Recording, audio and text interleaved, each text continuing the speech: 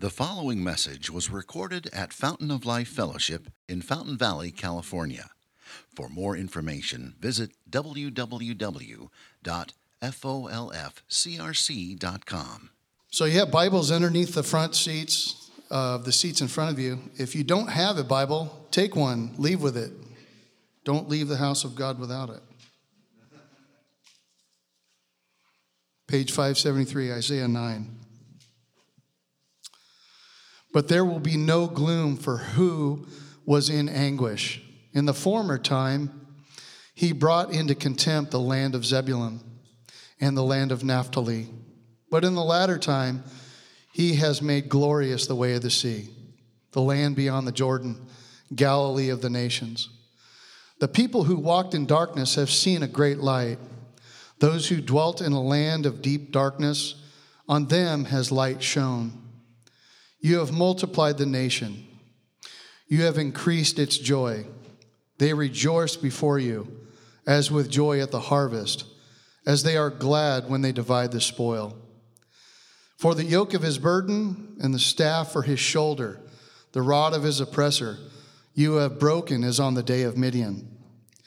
For every boot of the tramping warrior in battle tumult, and every garment rolled in blood will be burned as fuel for the fire. For to us a child is born, to us a son is given, and the government shall be upon his shoulder, and his name shall be called Wonderful Counselor, Mighty God, Everlasting Father, Prince of Peace. Of the increase of his government and of peace there will be no end. On the throne of David and over his kingdom, to establish it and to uphold it with justice and with righteousness from this time forth and forevermore. The zeal of the Lord of hosts will do this. This is the word of God.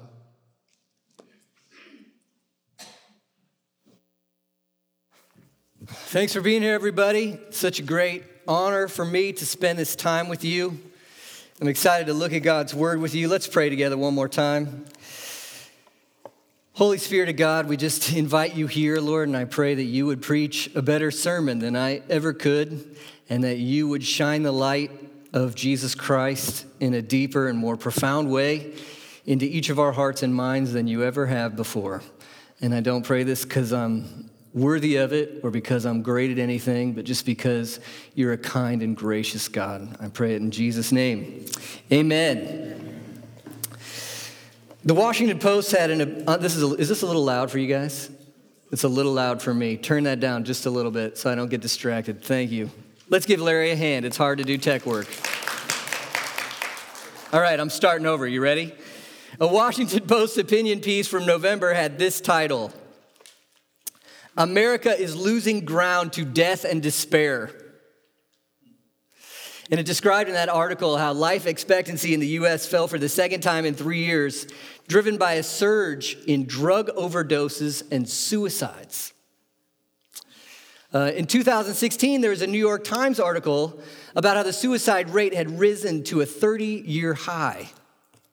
And in that article, Robert Putnam, he's a professor of public policy at Harvard, he connected that trend to, among other things, a sense of hopelessness in the nation. A recent article in Week.com said the country is consumed by anxiety and it's getting worse. Nearly 1/3 of adolescents and adults suffer from some form of anxiety disorder, according to this article. 1/3. A poll released in May by the American Psychiatric Association found that 39% of respondents described themselves as more anxious now than they were a year ago. Why do I tell you all this? It sounds like there's a sense of gloom and despair in our society. And I wonder, can you feel it? Can you feel it? Do you sense it? Do you sense it even in yourself? Does it kind of haunt you in the corners of your life? Now, you might say, well, Merry Christmas, Matt. Thanks for the cheer up there. And I think our author today would say to that, you know what, you've never had a legit celebration of Christmas until you've really started in the darkness. So a lot of times when we're thinking about Christmas, right, if you're a Christian, our minds go backwards. What do you think of? You've heard this before, right? Shepherds, angels, mangers. We're looking back. Well, this morning I want to look even further back, way back. We're going to think about the message of the Hebrew prophet Isaiah. And when we consider his words, we're looking at something mind-blowingly old. So these original words maybe were written 700 years before Jesus. So add that mess up. That's like 2,700 years ago for us. So 700 years before Jesus. What was 700 years before today? So it's 2018, that's 1318, right? You know what's happening in 1318? In 1307, King Edward died while on campaign against Robert the Bruce. And you might not be an historian, but anybody ever seen Braveheart? Okay, all right. So from Jesus to Isaiah is the same distance from us to Braveheart. That is so long, you almost can't capture it. And the reason I'm saying this is because you might think, well, it's so long, we can't know that anything we're reading here actually happened or was actually written, right? Because if you're looking at a message that is that long, that had to get changed over time. You know, it's more mythology at this point. You can't really trust it. You know, for a while, the earliest copy we had of the book of Isaiah was dated from 900 A.D., so I'm telling you, Isaiah was written 700 BC-ish. We had a copy from 900 AD, 900 plus 700, 1600. That is so long, hard to fathom. But you know, in 1947, they discovered, anybody ever heard of these? The Dead Sea Scrolls. And in that collection of scrolls, they found a manuscript of of Isaiah dated from 1,000 years earlier than the earliest one we had before. Wow. And you know what? Here's where the money is. When they compare those two documents, they match. And one quote I want to share with you from an Isaiah scholar, J. Alec Mateer, this is what he said. The overwhelming identity of this text with the Masoretic text indicates the reliance we can place on what we have inherited and the astonishing care and accuracy of the copyists. So when we go way back here to think about something about Christmas and we read Isaiah, you're looking at the real thing, at something foretold long ago about something that would happen. So just a little background on Isaiah. Isaiah is talking at Israel in this epic book, and he's constantly moving, you'll notice as you read it, from judgment to hope, judgment to hope, judgment to hope. So judgment, because the people of Israel, led by unrighteous kings, they're continually breaking their covenant with God. They have kind of a marriage with God, if you will, and they're more and more unfaithful. They're more and more adulterous. And so Isaiah's preaching judgment. God is holy. He's righteous. He's a judge. He's going to judge the people. And so as we get into chapter 8, it's that theme of judgment. And Isaiah is saying to them, can't you see you're in darkness? So if you just let your eyes move around here in chapter 8, look at the heading over chapter 8. The coming Assyrian invasion. Can you imagine if a brutal nation came and totally overwhelmed us, and marched right through us, sent our people into exile? Can you imagine the societal, economic, psychological instability that would take place? That's the context of what's going to happen here. It happened in detail in 722 BC. But Isaiah is saying this instability that you're experiencing politically and societally comes from a spiritual instability. Look at Isaiah 8, 20 to 22. Look at Isaiah 8, 20 to 22. This is what Isaiah says to the people. This is kind of that judgment motif. He says, if they will not speak according to this word, it's because they have no dawn. So just pause here. I want you to think about this issue of how he's confronting them and how he's using the illustration of light and dark. If they won't speak according to this word, it's because they have no what? Dawn. So just first principle in the pattern. What are the people rejecting? They won't speak according to this word. God has spoken through his word. And so when you reject God's word as your authority, as your source for life and meaning, you're rejecting God. And when you reject God, if you're rejecting the one who's made everything, who is meaning, truth, and beauty, the light, if you will. And there's no dawn, there's no sunrise in the morning. Sense of hopelessness, darkness. Verse 21, they'll pass through the land greatly distressed and hungry. How do they feel? Distressed, lost in this darkness. So once you reject God, there's consequences for that. There's pain that comes with that, brokenness that comes with that. They'll be enraged, he says, and will speak contemptuously against their king and their God. Third thing to see, so they rejected God, there's no dawn. Now they're in distress because of that, and now they're speaking contemptuously against God. So there's consequences for their rejecting God, and who are they mad at for the consequences? God. It's your fault, right? And then verse 22, and they will look to the earth, but behold, distress and darkness, gloom and anguish. They will be thrust into thick darkness. What does darkness mean to Isaiah here? It's just life without God, separated from God, disengaged from God, no intimacy with God. And then the loss of everything you lose when you lose God. That's dark. Why do we look at this? Because we have to be able to see the darkness to enjoy the light. We have to be able to see the darkness to enjoy the light. You know, in verse 22, it says they will look to the earth. What do you think that means? What is he talking about? Well, here's what I think it's getting at. The human heart longs for certain things, and you can't get away from it. You can't escape it. You need something to find your identity in. You need some sort of authority to tell you what's true and what's false, right and wrong. You need something to hope in. You need something to satisfy you.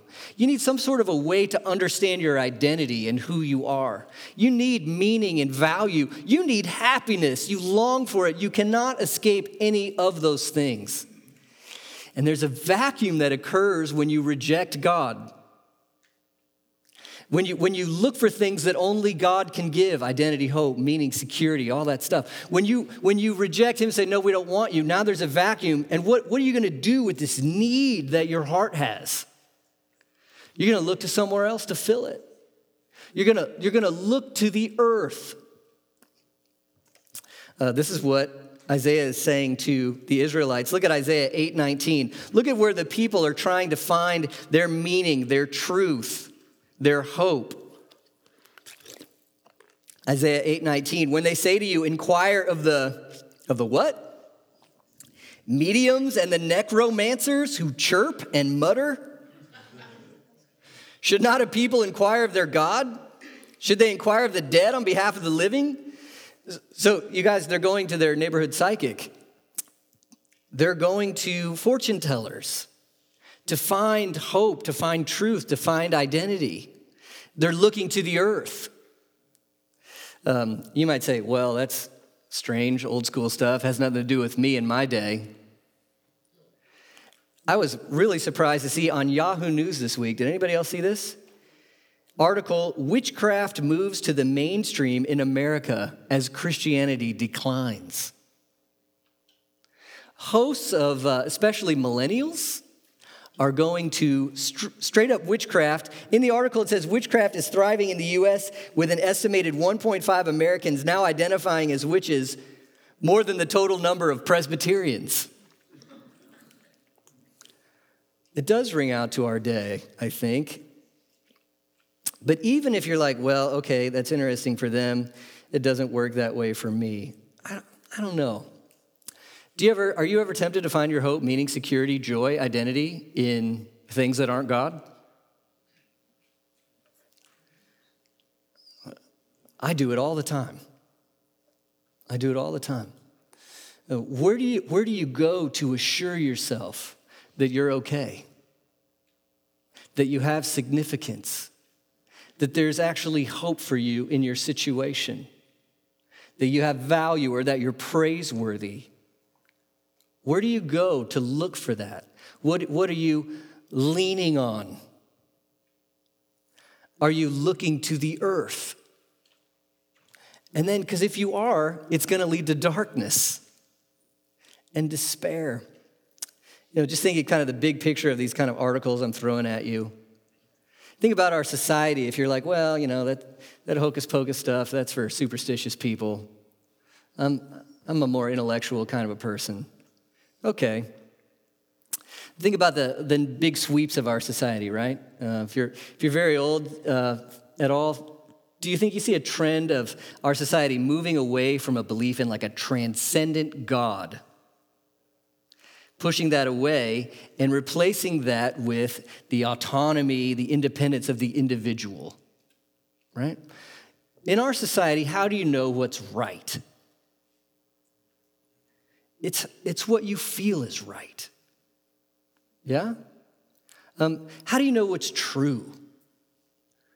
Well, as long as it's true kind of authority in the self, right? And that's just culture. But our culture is also throwing another message at us, right? Because we're materialists. And so you go to college and you learn that everything just evolved randomly and by chance, right? And that there's no designer involved in it. So simultaneously, our society is telling you, you need to be the authority for what's right and wrong to make you happy, and you're an evolved bag of chemicals, and you don't really matter. What happens if you embrace those two things simultaneously?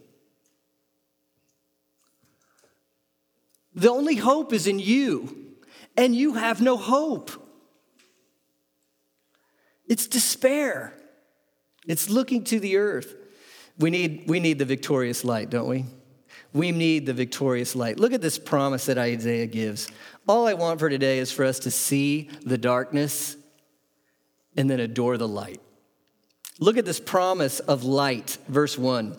So verses 1 to 2, there'll be no gloom for her who was in anguish. So you see, Isaiah said, hey, this was so dark, but all of a sudden light is going to come. And then he mentions these cities. In the former time, he brought in contempt, the land of Zebulun, the land of Naphtali. You're like, well, who cares about these cities? Well, I told you, right? Assyria is going to come and take over the nation. Well, guess what highway Assyria's road, guess what cities the road goes through? Okay, it's these guys.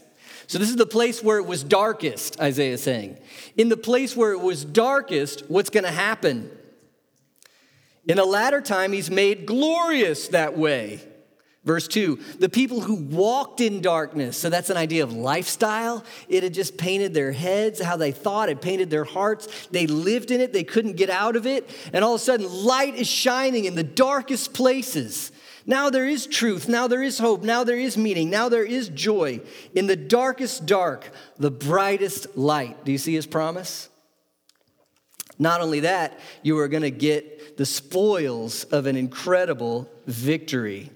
So look at verse 3. You've multiplied the nation. You've increased its joy. They rejoice before you as with joy at the harvest. They are glad when they divide the spoil. Well, why do ancient people like the harvest? It's just thriving, right? And do you like to get a raise at work? Yay, okay? It's thriving. You can afford the things you need. You can enjoy some things. And then for them to say they're glad when they divide the spoil. Now, that's kind of old world talk. In the ancient days, right, if there's a war and you defeat your enemies, well, there's their camp where they were camping when they were fighting you, and what's all up in their camp? Bling, stuff. And if you beat them, guess what you get to have? The stuff. Yay! More stuff. The stuff we need, food, wealth, thriving. But not only that, the battle's over. Do you see how the boot of the warrior is getting thrown in the fire? The weapons are being tossed in the trash. It's a sense of there's peace. Our enemies have been destroyed, and we're okay now, and we have what we need. Light's coming, and a wonderful victory is coming. Did you notice what he said? The rod of the oppressor would be broken as on the day of Midian. Do you see that at the end of verse 4? What does that mean? If you read the book of Judges, there's a story in there about the Midianites and Amalekites coming out to destroy Israel. And in that text, it says, the soldiers are like locusts in abundance. What do you think that means? So many. You ever watch a nature show about a swarm of locusts? It's crazy. So millions and millions and millions blocking out the sun. That's what their soldiers are like. And it says in the story, the camels were like sand on the sea. Well, what does that mean? How many sands are on the sea? Lots. What are camels like? That's like a war horse, okay? It's like a little mini tank or something back then. You're on your camel. You're fighting your battle. They got so many soldiers and so many camels. And if you read that story, it's one of the strangest stories in the Bible. God intentionally keeps shrinking the Israelite army down to where they have 300 people. So you got 300 versus locusts and sands of the sea kind of an army. And you're like, hey, I saw that movie once, right? 300. The Gerhard Butler guy, right? Well, it's not that kind of a 300 where they're all ripped and shredded and excellent warriors. It's farmers. And you know what they're carrying? Flashlights, horns, and crock pots. And all at once, they make a noise. And then God steps in and wrecks the enemy army to where there's no one left. And so these people who did nearly nothing at all go in and enjoy a massive spoils of victory that they could never have accomplished on their own. So what's Isaiah saying is going to come?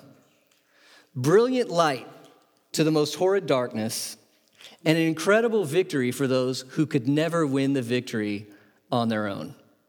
And he sounds pretty confident, doesn't he? This is going to happen. How? What could bring us that kind of light that changes everything, gives hope and joy and meaning and truth and thriving? What could give us that kind of a victory where we have this overwhelming harvest and spoil of a battle that we could never fight and never win on our own? What could give us that? And then this famous phrase, verse 6. It's the Old Testament Christmas bumper sticker. Verse 6, for to us what? A child is born. A child is born. One person is going to come who is that light. And one person is going to come who wins that victory. The child is born. And look what it says about him. We just ponder this person with me. First of all, it starts humble, doesn't it? For unto us a what? A child. Usually if we're going to talk about superheroes, we just go straight to the superhero part. This dude came. He was awesome. But no, we start with a what? A child. What's impressive or scary or intimidating about a baby? Nothing. He starts in humility. A child is born, a son is given, but what does he become? And the government shall be on his shoulder. What does that mean? Finally, we have a king who can wear the pressure, who can handle it, who can take us where we need to be. Finally, somebody who can wear this mantle of leading us where we need to go. And what a name. Will you look at this with me? This is 700 years before Jesus. First of all, wonderful counselor. What's a counselor? He comes and gives you the depths of wisdom that you need for all of life. He turns the light on for you in your mind on what things are for and why and how and where things are going. You understand truth. He's a counselor. Do you ever need a counselor? Somebody who can listen to you and understand where you're at and help move you in the right direction. He's a counselor. Not just that, he's wonderful. He's wonderful. This is where English words kind of let us down. Do you ever use the word wonderful? I don't know. Is that a ride at Disney or something? In Hebrew, if you look through the Old Testament, wonderful just means like jaw-dropping beauty, where you would just want to stand there and stare at it and cherish it and adore it. This person is beautiful. He's satisfying. Wonderful counselor. Then next you get mighty God. That word mighty means valiant or heroic, a champion, almost like a knight in shining armor coming to rescue. He's mighty. And then it straight up says what? God. Your mind should be blown. I know you got 20/20 hindsight if you've been to church before, but here you have a child is coming, and what's one of his names? Mighty God. How's that work? That's what he's going to be like. His name, we sang it in the first song this morning. What do we call him? Emmanuel. What does it mean? God with us? God with us? God with us? How much God? Fully God. With? How with? So with. In our skin. With who? Us? Us dark, messed up, confused, screwed up people? God with us. Mighty God. Then he's called everlasting Father. Well, what does everlasting mean?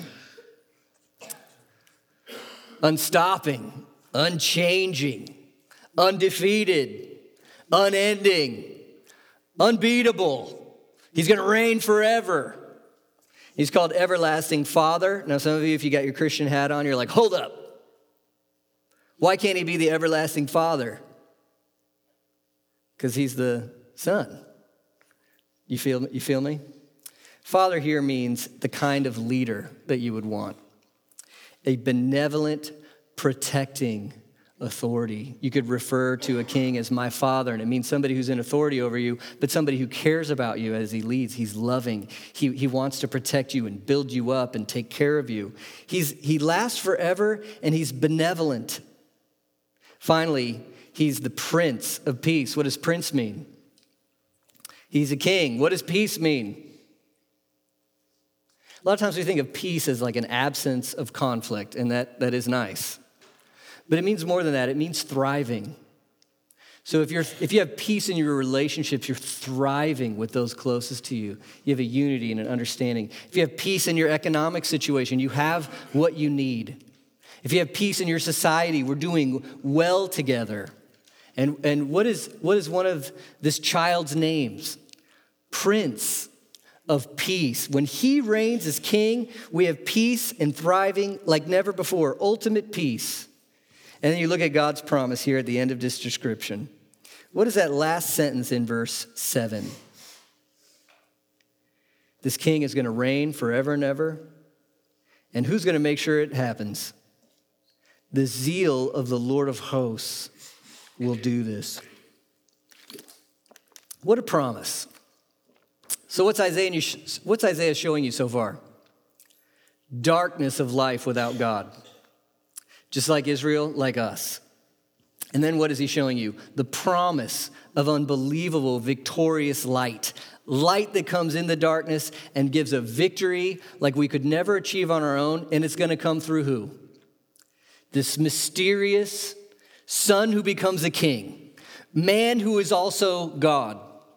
700 years before Jesus. So here we are 2,700 years after Isaiah. As you look back on history, honestly, have a good look. Is there anyone who can come close to fitting this description? Who do you got? You got anybody who brings peace like this? You got anybody who wins a victory like this? You got anybody who thinks, where you think, he might be God? Please look at all the philosophies and religious leaders of history. Please consider each one of them. Please look carefully. Do any of them have a resume that can fit with something like this? In all care and honesty, there is only one. There is only one. And his name is Jesus. Look at Matthew chapter 4, verse 13 to 16. In Matthew chapter 4, verse 13 to 16, Matthew, this eyewitness account of the life of Jesus, starts to give a description of where Jesus is going. And if you try to read it once, maybe this part didn't seem all that important to you. Matthew 4:13. Leaving Nazareth, Jesus went and lived in Capernaum by the sea in the territory of Zebulun and Naphtali, so that what was spoken by who? The prophet Isaiah might be fulfilled. The land of Zebulun and the land of Naphtali, the way of the sea beyond the Jordan, Galilee of the Gentiles. The people dwelling in darkness have seen what? A great light. And there wasn't some truck with a big spotlight driving through the city. What's the light? Who's the light? It's Jesus. Look at Jesus' next line there in verse 17. From that time, Jesus began to preach, saying, what? Repent. Why? The kingdom is at hand. What is Jesus claiming about himself? I'm a king, but I'm not just a king. Matthew's telling you what king he is. He's that king. He's Isaiah 9 king. He's the child that's been born.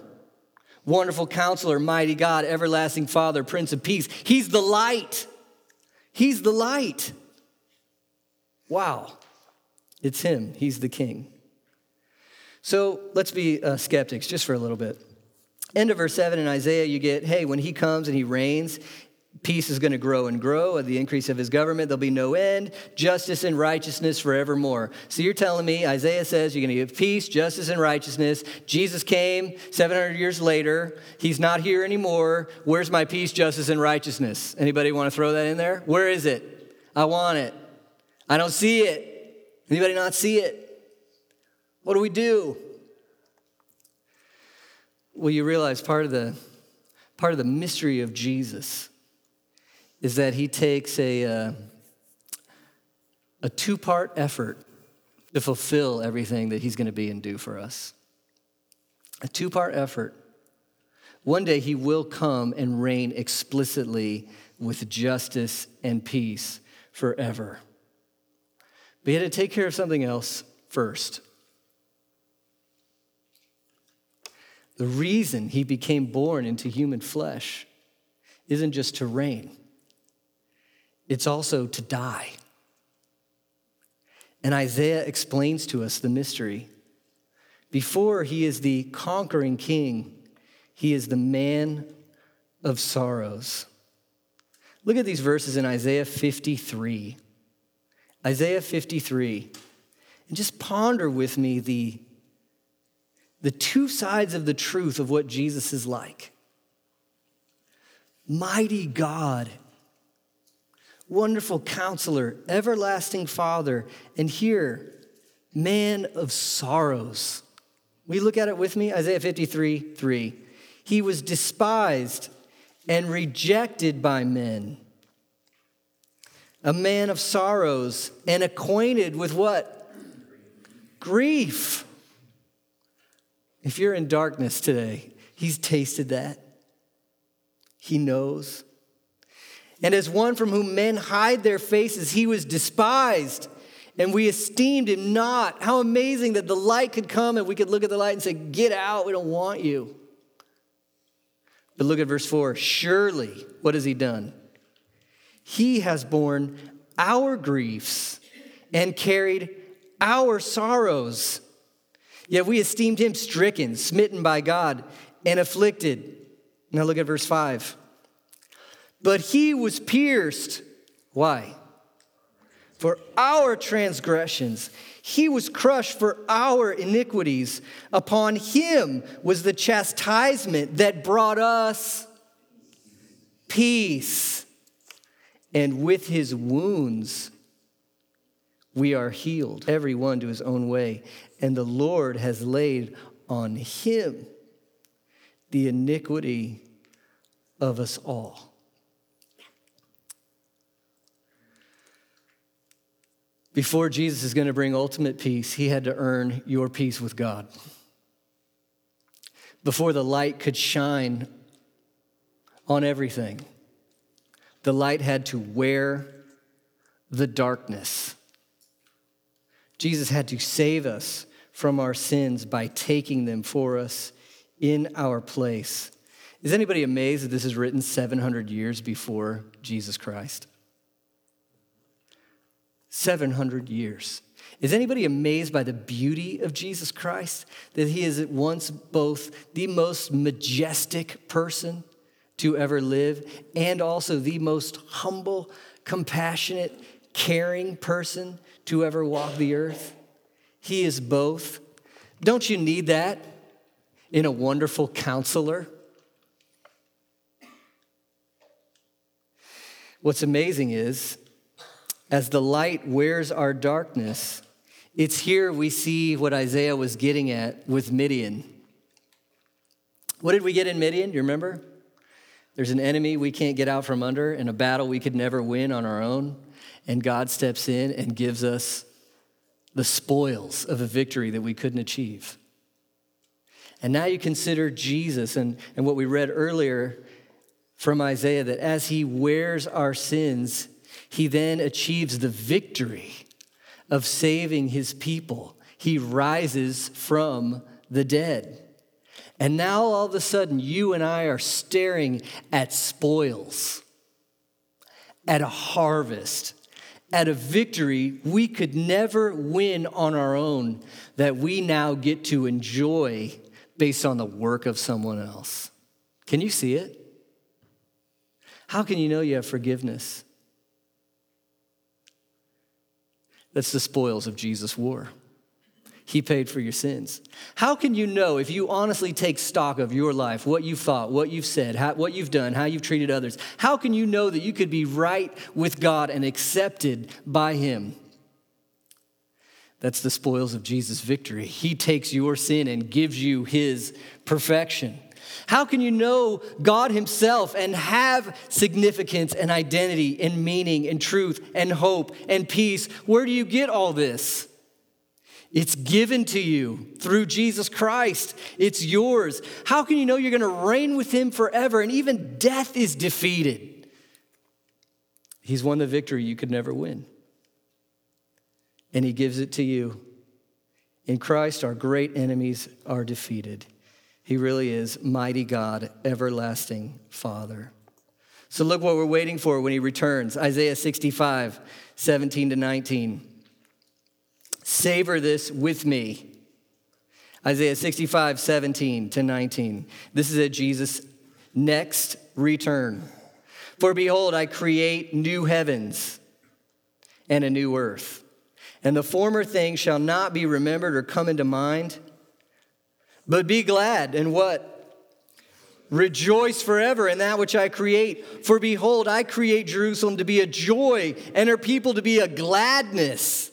I will rejoice in Jerusalem and be glad in my people. No more shall be heard in it the sound of weeping and the cry of distress. What is that place going to be like? Did you hear it? What happens to the darkness? It's gone. What happens to the mourning, the pain, the injustice? It's over. And what's the theme that's repeated over and over again? God saying, I will be glad and rejoice in my people. One of my favorite phrases is from J.R. Tolkien, and he says, one of the highest joys is the praise of the praiseworthy. I've told you this story before. I was hanging out with some guys once, and they were really excited about the fact that they got to hang out with Mike Trout. And they said, Mike Trout, you guys know who he is, right? He's a decent baseball player. You know what baseball is, right, some of you? Okay. He's the best baseball player there is. Okay. He's also probably one of the nicest athletes there are. And so these guys were talking about how Mike Trout came in to hang out with these kids and sign stuff for him, and how he stayed till the bitter end, and he shook everybody's hand, and he was so kind, and they were just thrilled, and I would be thrilled by that too. But I was thinking, what is making these old men so giddy? They're like giggling in their seats. What is it? Mike Trout noticed them. In a way, don't you go, well, but see, he's meaningful to them. He's notable to them. And the praise or being noticed by somebody that you find notable is one of life's greatest joys. Tell me it's not true. Tell me it's not true. If a child hears from their father, I love you and I'm proud of you, tell me that's not true. Or if maybe you're not into sports, you're into something else, somebody you look to as notable, important, valuable. If they know your name and they value you and they're glad in you, you will feel joy about it. Now try this on again. What if God, the maker of the heavens and the earth, sees your face and knows your name and is glad and rejoices in you? How would you feel in that moment? That is happiness. And that's what Jesus has won for us. A new earth with a new people and a totally restored relationship with God where we are glad and rejoice because of his joy and gladness in us. Does that count as light for you in the darkness? Does that count as a great victory? So this week we're going to celebrate Christmas. And many of us are Christians. And we're going to have a good time with our family, I hope. I hope God gives that to you or people close to you. We're going to probably give and receive some presents.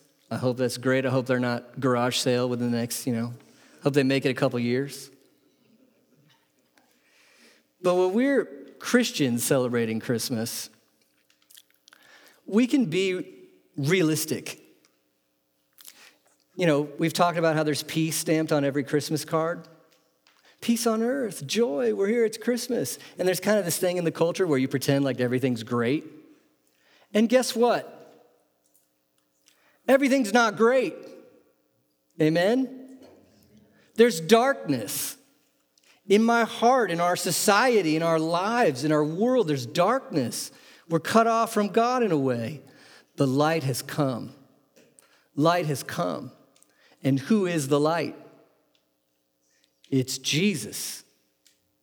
What do you do with light when you're in darkness? Any of you ever gone caving before?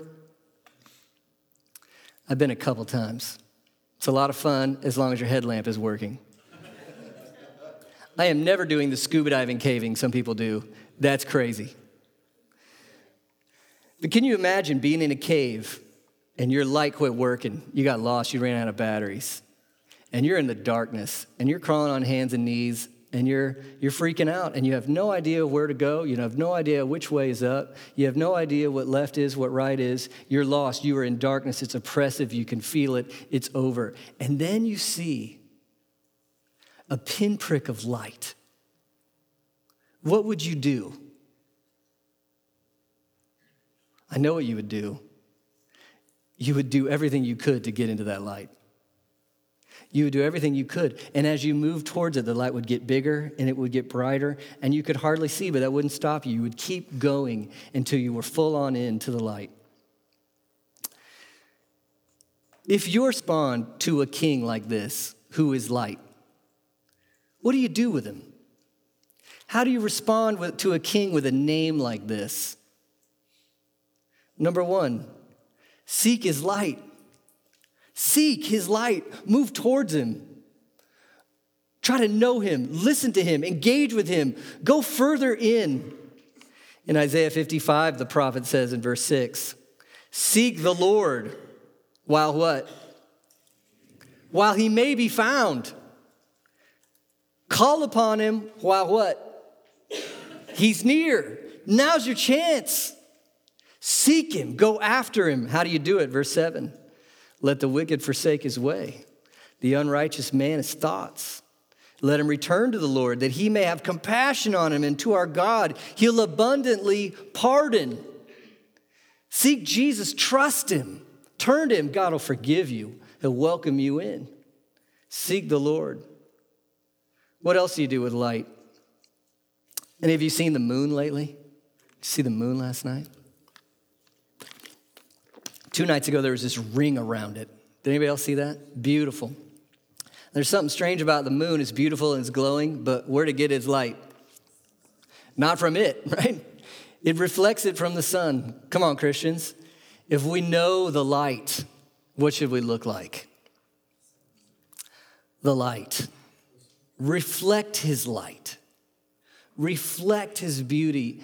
And for Christmas, and here's the challenge for me and everybody else, that's about reflecting him in your relationships. Reflecting him in your relationships, your closest relationships, your informal relationships. Can people see Jesus in us? Do they hear about him in the midst of their darkness? Can we shine that light? Seek his light, reflect his light. Third thing I want to give you. Yeah, did you hold hands with somebody and look at the lights? What do you do with pretty lights? I don't know. You stare at them. Let me try a better light. What do you do with sunsets? You stare at it. Why? Why do you stare at a sunset? It makes you feel small. And it's beautiful. I heard a pastor give an illustration once. Nobody goes on vacation to a room full of mirrors.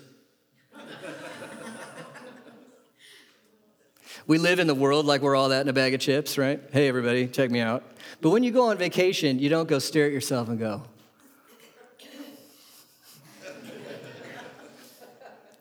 you've got it going on. Oh, look at this angle. Hey. Nobody does that on vacation. You don't go look at yourself on vacation. What do you go look at? If it's my family, I want to go look at mountains or bison or grizzly bears or the ocean or Hawaii or a cliff or at least Knott's Berry Farm. Can't get the other things in your budget, but you want to see something else. What you do with light is you adore it. You adore it. And here's why I'm closing with this. The only way you're going to reflect it and seek it is if you adore it. What does it mean to adore? We're going to sing this in a second. Oh, come, let us adore him, Christ the Lord. Adoring is the difference between I believe Christian facts and I'm a Christian. It's, I've heard some things and I'm generally a nice person and Jesus is everything. It's adoring him. It's taking seriously that he's the wonderful counselor. You just want to get next to him and hear him and know his love and relate with him and do it with others. To adore is to trust that he is the everlasting Father, that benevolent King. You're his, you live for him. It's to worship and be satisfied that he's your great victory, that he's your harvest, that he's the spoils. And that's light in the darkness. No matter how dark it gets right now between whether you die or Jesus comes back, can anybody take this darkness from you?